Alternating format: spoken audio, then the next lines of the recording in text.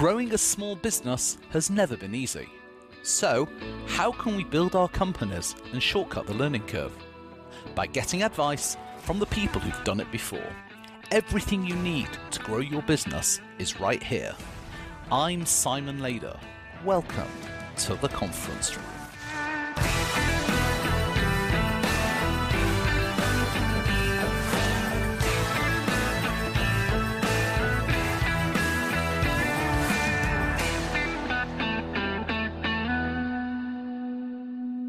Hi, Simon here with a quick message before this week's episode. On February the 24th, 2022, Russia invaded Ukraine in an unprovoked and unjustified attack.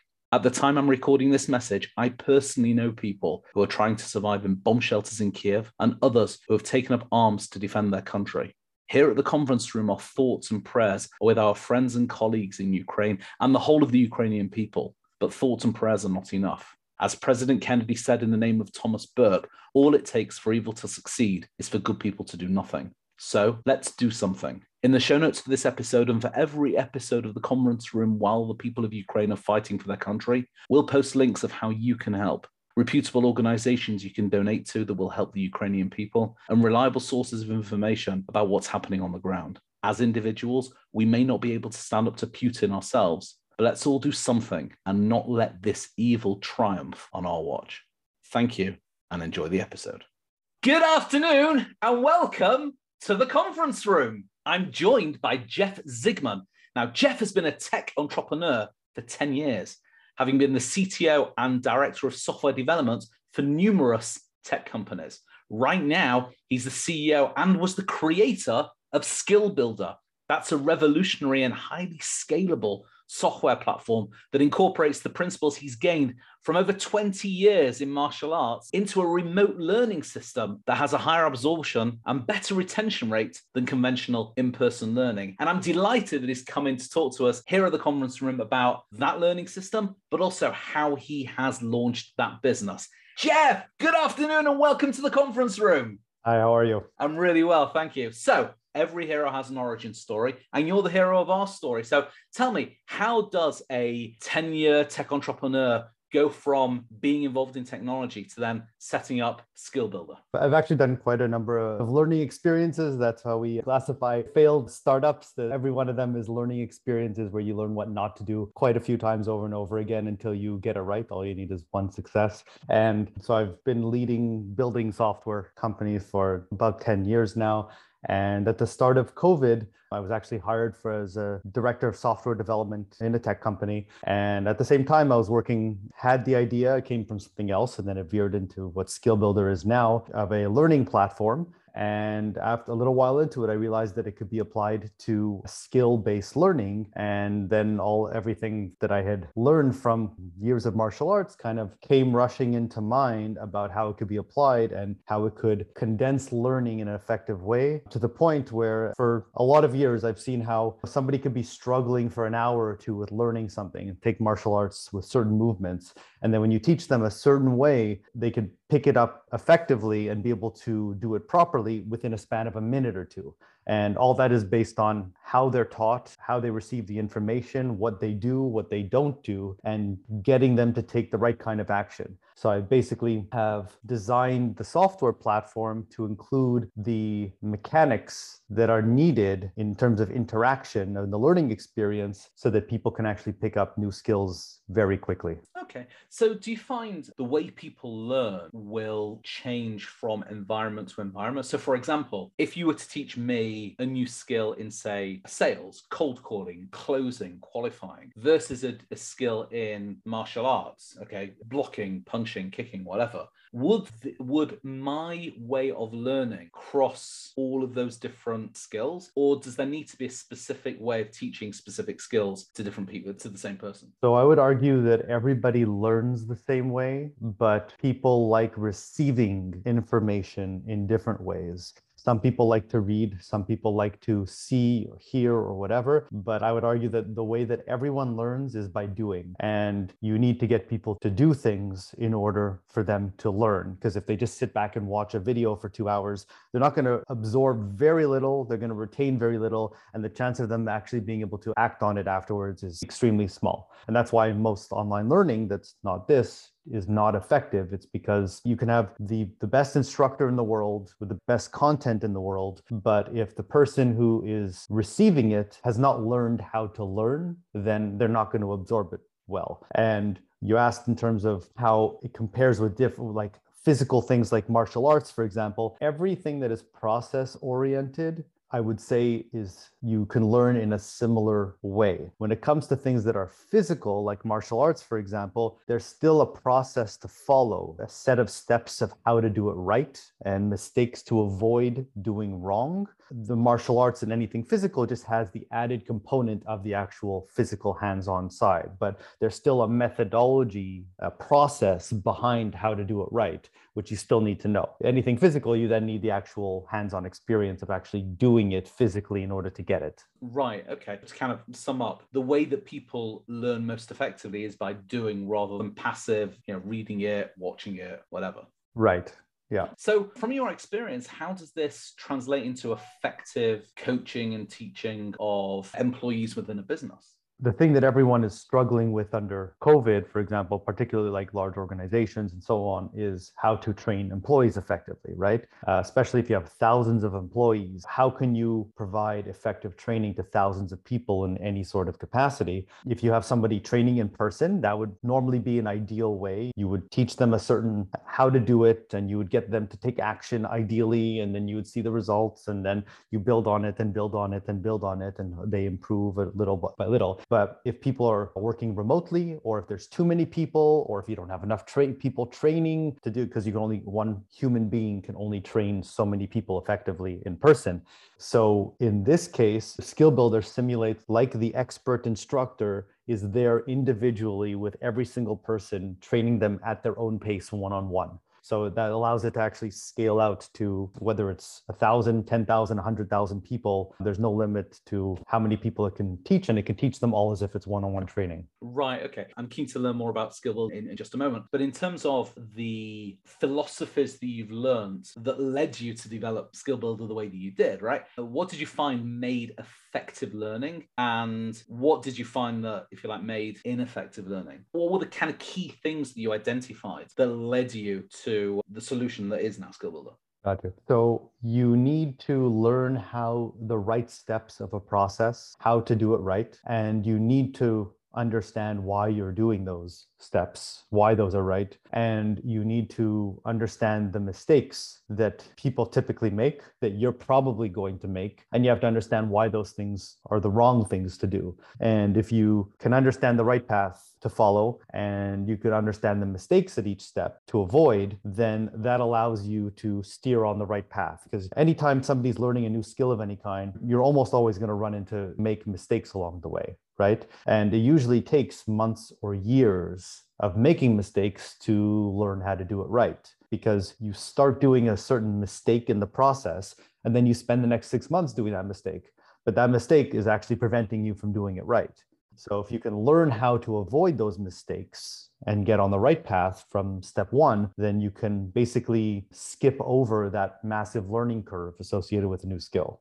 Right. No, it makes a lot of sense. It's really interesting you say that, because I'm just thinking back to when I learned to drive. So I was a teenager when I learned to drive, and I always struggle with the reverse park. Okay. And I think driving actually is a really great example of what you said of a good driving instructor. And I had a great driving instructor. His name was Alan. And by the way, why is it the driving instructors only have first names? Anyway, Alan taught me how to drive. And he was great. He would kind of explain what needed to be done. Then I think he may have shown me, I don't recall, but most of my driving lessons, I was in the driver's seat. I was driving the car, right? But I always had a problem with reverse parking. And it's a miracle that I passed my test, because I just happened to have like a super easy one. Like the two cars parked parallel were like way far apart. And, I think even a blind guy with one arm could have done it, right? So it's a miracle I passed my test. Anyway, years later, I always struggled with reverse parking and I just couldn't do it. And this was obviously before the days of YouTube. I seem to recall like trying to like get some VHS tape of like, you know, improving your driving that you could get by calling the Royal Society of the Prevention of Accidents back in the UK.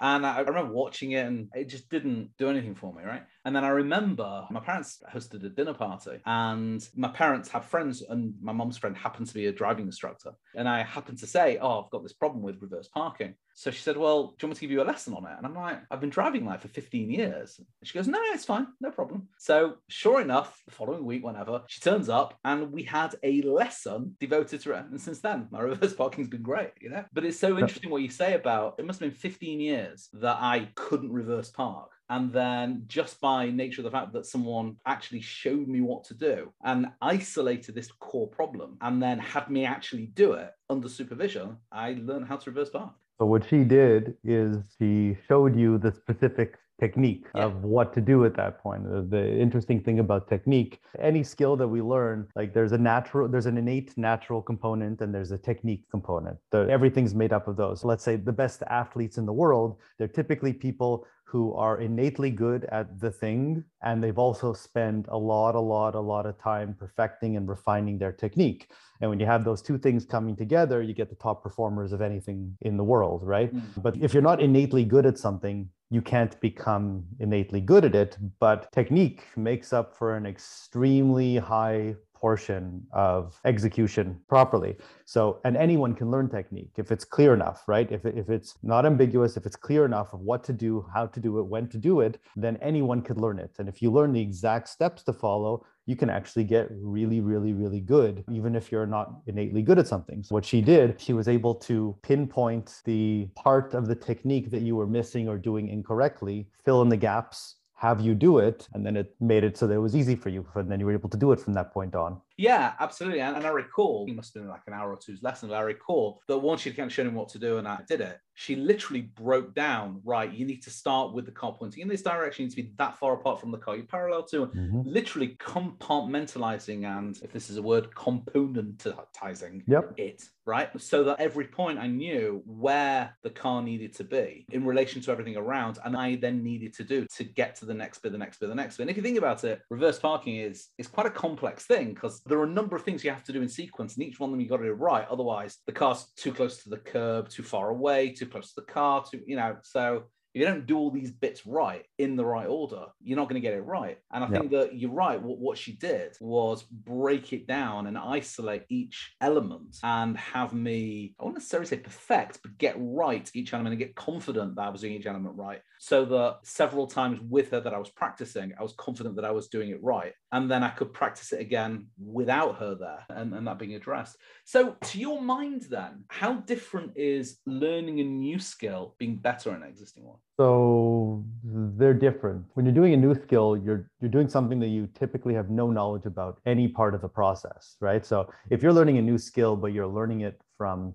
someone who has already mastered it and they're showing you how to do it, and they show you what to do and they show you what not to do, you can actually pick it up really quickly. And you're starting from a point where you haven't developed any of the mistakes, the flaws in the process, right? It's actually the whole thing about Skill Builder is learning it right the first time, right? And you can actually pick something up extremely fast like that. If you're learning a new skill without the help, the direction of someone, then you're in for a very long and arduous process of doing it. When it comes to perfecting a skill, I'd say that it depends on someone who's a master at it, who's still helping you, or if you're figuring it out on your own. If you're figuring it out on your own, depends on how far along in the mastery process you are. If you're a little bit along the way, then it's extremely difficult to self-correct yourself. If you're very far along the way, then you get to a point where you can kind of feel when your technique is off. So if you're doing a punch or a kick or something like that, even if you're not doing it right, if you've done it enough times and you can feel that your body, for example, is out of alignment when you did it, you just did that punch badly, but you can feel you did it badly because you can feel that your shoulder or your elbow or your body was out of alignment. So you can self-correct yourself if you're at that point. But so it really depends how far along in the mastery process you are on whatever skill set that is. And it also depends on if you have a teacher, a master, a coach, whatever you want to call there to help pinpoint the mistakes you're making. My Sifu, who's my master's in martial arts, said when you're perfecting something, you're not adding to it, you're taking away the negative. So you're like you're chiseling it and making it more well-defined as opposed to adding to it. Wow, I love that. That's really cool. So I'm curious though. Let's talk a little bit about online learning in general. And then I really want to kind of dig into school. But the thing that I'm curious about is that one of the failings that I see, and I'm keen to hear from you what failings you see as well. One of the things that I see in a lot of online learning platforms is in certain areas you need to have immediate feedback. So for example, my child 2, recently for his birthday, he got a ukulele. Thank God it wasn't a set of drums. He got a ukulele. And I think it's Brian May has a website, I think, where he teaches people guitar and like various guitar types, right? And so child 2 is using that to learn the ukulele. Now, it's quite easy when you're trying to play a tune, if you've got, unless you're tone deaf, when you're playing the ukulele or any instrument, you immediately know if you got it wrong because it doesn't sound right. Okay. If you are trying to draw Mickey Mouse and you're trying to copy a child, he is an artist and a cartoonist. So if he wants to draw something, he'll go on a YouTube channel and learn. Someone says, here's how you draw Mickey Mouse or Thor, or Donald Duck, whatever. He'll draw it out. You can immediately see if you haven't got it right. I'm curious though, if someone's learning a skill like martial arts, sports, striking a golf ball, a baseball, kicking a football, throwing a football, right? If you're using distance learning or virtual learning, how can you get the immediate feedback to determine what's gone wrong? I'm just thinking like a golf swing. It's like, is it 17 different things you've got to do right for the perfect golf swing, right? So how would someone using distance learning be able to get that effective feedback of, right, here's what I got wrong? So to a degree, I would say with the way that you phrase the question, to a degree, I would say you can't. Okay. But if you approach it from a different way, if you approach it less of how do you get the feedback about what you've done wrong, then you can't because there's no one there other than seeing that it's not working properly. You have no way of determining that. Right. You just know there's something wrong and it's not working. And depending on how many times you're trying it without it working, you're just getting really frustrated because it's not working. But if you learn what the wrong things to do are, the mistakes, and then you see while you're trying to do it, oh, wait, I'm doing that thing. Then you've been able to identify, oh, that's why it's not working. And you might not yet know what to do right, but at least if you understand the mistakes that people make and you see, oh, I'm making that mistake, then you at least know what the problem is.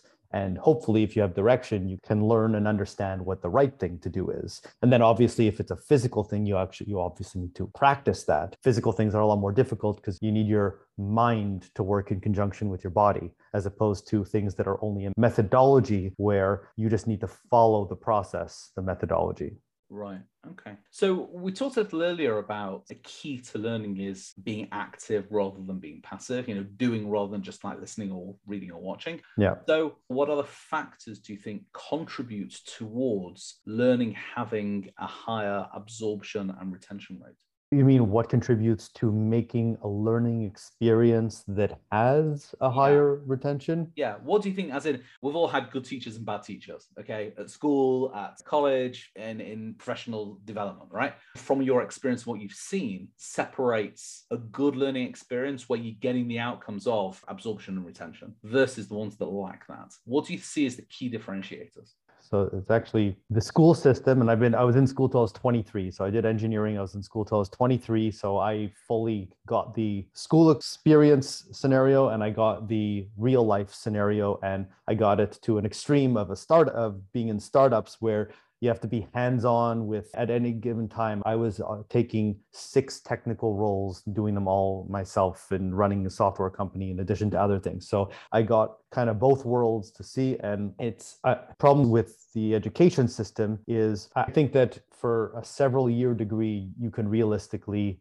get that equivalent level of experience in a couple of months if it's done differently. And if you're in a classroom with 100 people or 50 people or 30 people, unless the teacher, whoever is actively getting you to do certain things as you're learning it, you're going to absorb a very small amount of the information. I remember when I was in my engineering degree, the learning took place after when I had to spend hours and hours and hours in front of staring at textbooks, trying to figure out something for an assignment. I'd have 20-hour-long assignments to do every single week for certain programming classes that I had to do. And I learned because I had to just stare at it and try to figure things out. And I remember at one point I had my parents' basement entirely littered with papers from doing practice problems over and over and over and over and over again for 10 hours, 12 hours straight. And that's how you learn how to do it. It's very hard to do that in a class setting because the teacher can't make sure that everyone is actively doing that and not tuning out and doing other things. I don't know if I answered your question. Yeah, no, absolutely. So from your point of view, it's basically doing and repeating and refining. Repetition. Right. Okay. So I do want to come back to talking about this, and I want to talk about skill-based in just a second, but I'm keen also to understand how you got from coming up with this idea. You said earlier that this is something you started, during the COVID-19 pandemic. Okay. So how you got from conceiving an idea based off all of the wealth experience you had, from martial arts and other things, to actually launching a successful company. So talk me through the steps from, I've had this idea, through to where we are now, where, you've got several hundred B2B organizations on the platform. And I've seen that it's really growing, and we're still early stages, but, it's growing and it's doing really well. So how did you get from inception to being in a position where the company is really starting to scale? How did I go from the idea to just actually creating it? To ideation, creation, launch, scale.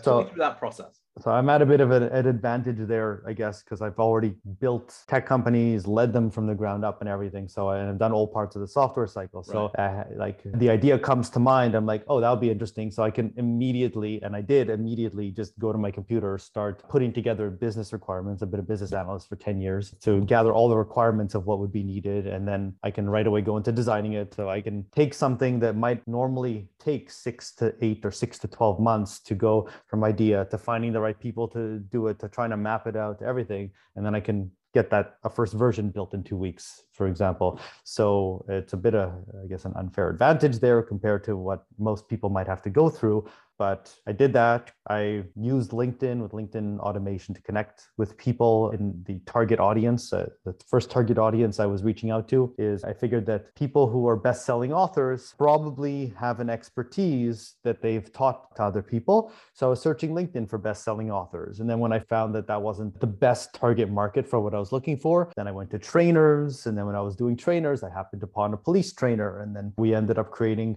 police training. And then I ended up on another police trainer a while after. And so this stage, did you have like a minimum viable product that you had developed where you were looking for people to put their training onto the platform? So you had the platform that you built, you determined there was a market need for it, and then you were looking for people to put their training on there. Where were we up to in this step of the process? When you were reaching out to people on LinkedIn, what had you already done? So I was kind of doing things in tandem. So what I had already done is, because I was able to start building right away, and because I was able to leverage LinkedIn automation to reach out to people so that I didn't have to spend my own time doing that part of the process, I was able to kind of do two things simultaneously, the business development and the tech side.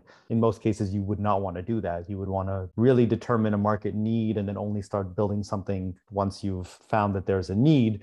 I have this business development and thing that's going on for me, and there's not much more I could do with my time other than, okay, I guess I'll just start building a product as I see needed to do it. So that's kind of what I did. So I had to always do the business development side and the tech development in tandem. And I had to pivot numerous times when I realized, okay, maybe it will be more applicable in this way. And I had the added advantage where I can build things very quickly. So as soon as when an idea comes to mind and I feel like this is a good way of doing it, or a good approach, or the need here, while doing the business development, I can still do the tech development. Right. Okay. And I guess at the same time, if you determined that the market need wasn't quite what you expected, like you were saying, it was less about best-selling authors, more about coaches or something else, that you could certainly modify the business development approach, but also maybe modify the actual technical approach as well if necessary. Yeah, exactly. And because I can do things very fast, I knew that I'd be able to pivot it and adjust it very quickly based on the needs. But what I did know is that there's a natural human need and desire to learn. And people are always struggling with how to learn, and most people don't know how to learn. So I knew that there was a need because it's a very core part of humans, this aspect. And it was really just a matter of trying to find the best niche for the right approach and then adjust as needed accordingly. Right. Okay, that's cool. So tell me, having taken all of this experience in the world of learning and predominantly within martial arts, and then determining what the need was, tell me why you believe that Skill Builder is the right way for organizations to have their people learn new skills. I would answer that with the question, how else are you going to scale effective training that can teach your people in a way that you want them to be taught, where you're going to get good results? And if the answer to that is that you don't have an answer to that, you have an answer there, right? I've been able to approve how a bunch of many people going through it, and I've gotten people go through it. They're so excited by it that you know how hard it is to get people to go on camera and give a video endorsement or testimonial a lot of the time. It's not easy. And I've had no problem getting people to do it because of how exciting they find the learning mechanism and how big of a game changer it is in online learning. So yeah, I think that it's just a matter, if they know there's a problem in their company and they know that they can't solve it, I don't even have to sell anyone on it. It's just like, do you have a problem that you can't solve? Here are people who back up and evidence to back up that this can actually works and can solve it. And if I'm not a salesperson and I'm an engineer in business, right? So I like solving problems. I don't like selling people on things that they don't need. Right, no, for sure. Absolutely. Good for you. So you said that people are eager to come on and give testimonials. What are the key things that they're saying? Well, what's making them excited? How are they selling the product? So even in testimonials, I think it's a key thing to ask the right questions. So the way I start every one of them is just like, honestly, just be honest, say what you actually think. But it's a key thing to ask the right questions to try to elicit the responses that make sense within the context of what you're trying to say. So I asked them, how did you think about this particular training overall? How did you feel about the step-by-step learning process? How did you feel about how it highlights the mistakes people commonly make? Basically things that bring out the uniqueness aspects that really gets them thinking about it and talking about it in a way that seems to, from all the ones I got, get them happy and excited about the results of what they went through. That's great. So Jeff, what's next for you and for Skill Builder? So right now, the most current thing that I've created, I've partnered with someone from the Department of Homeland Security who, as a trainer, he's taught more than 5,000 people active shooter response preparation. So we partnered together to create a skill builder training for active shooter preparation. And it's the only one of its kind that can scale out effectively to large organizations. Other than skill builder, you have basically online trainings that PowerPoints, people don't learn from, long videos, people are looking at their phone by a minute into it. They don't really take anything away from that. And in-person training is both very expensive and you can't scale it out. There's no way to provide in-person training to an organization of 1,000, 10,000, 50,000, 100,000 people. It's just not possible. So as far as I know, and anyone has told me so far, it's the only way that you can scale active shooter preparation training to large organizations. And it can be done in days because of the mechanism. So that one is already live, got a bunch of reviews, people saying it's the best active shooter training, active shooter response training they've ever had. Gets the person, each individual, to really think through in a methodical way how to prepare in advance, your work environment, how to think things through logically, and then also how to try to think as logically as possible in the event if there's an active shooter happening. So there's that, and that one's looking very promising. Everyone who sees it gets and goes through it. I have a whole bunch of affiliate salespeople who are promoting it to the people that they know in large companies. And then there's another aspect, which is I can go into any large organization, analyze their internal processes to see which ones are costing them the most money. Typically, where you have a lot of low and medium performers, it's because it's costing the company a lot of money in most cases if somebody's making a lot of mistakes in any process in the company. And by determining which processes those are and extracting the technique of their top performers, so to speak, turning it into a skill builder training, we can actually teach the technique, roll it out at scale to all of the employees and improve the technique of every low and medium performer. So if you have a large company and imagine you're turning all the low and medium performers into good performers, what would that do for a company? So that's kind of the other side of what I'm doing at the moment. That's great. If people wanted to benefit from any of the courses or reach out to you, how can they best do that? They can go to skillbuilder.academy. They can always reach out. There's a contact option there. If they would like to check out the active shooter preparation training, then they can go to remoteactiveshooterpreparation.com. And if you want, we could set up a promo code after something for you. They could give them access at a discount there. It is really more for larger organizations compared to individuals, but individuals want to try it, they can do that as well. When you say larger organizations of what kind of size?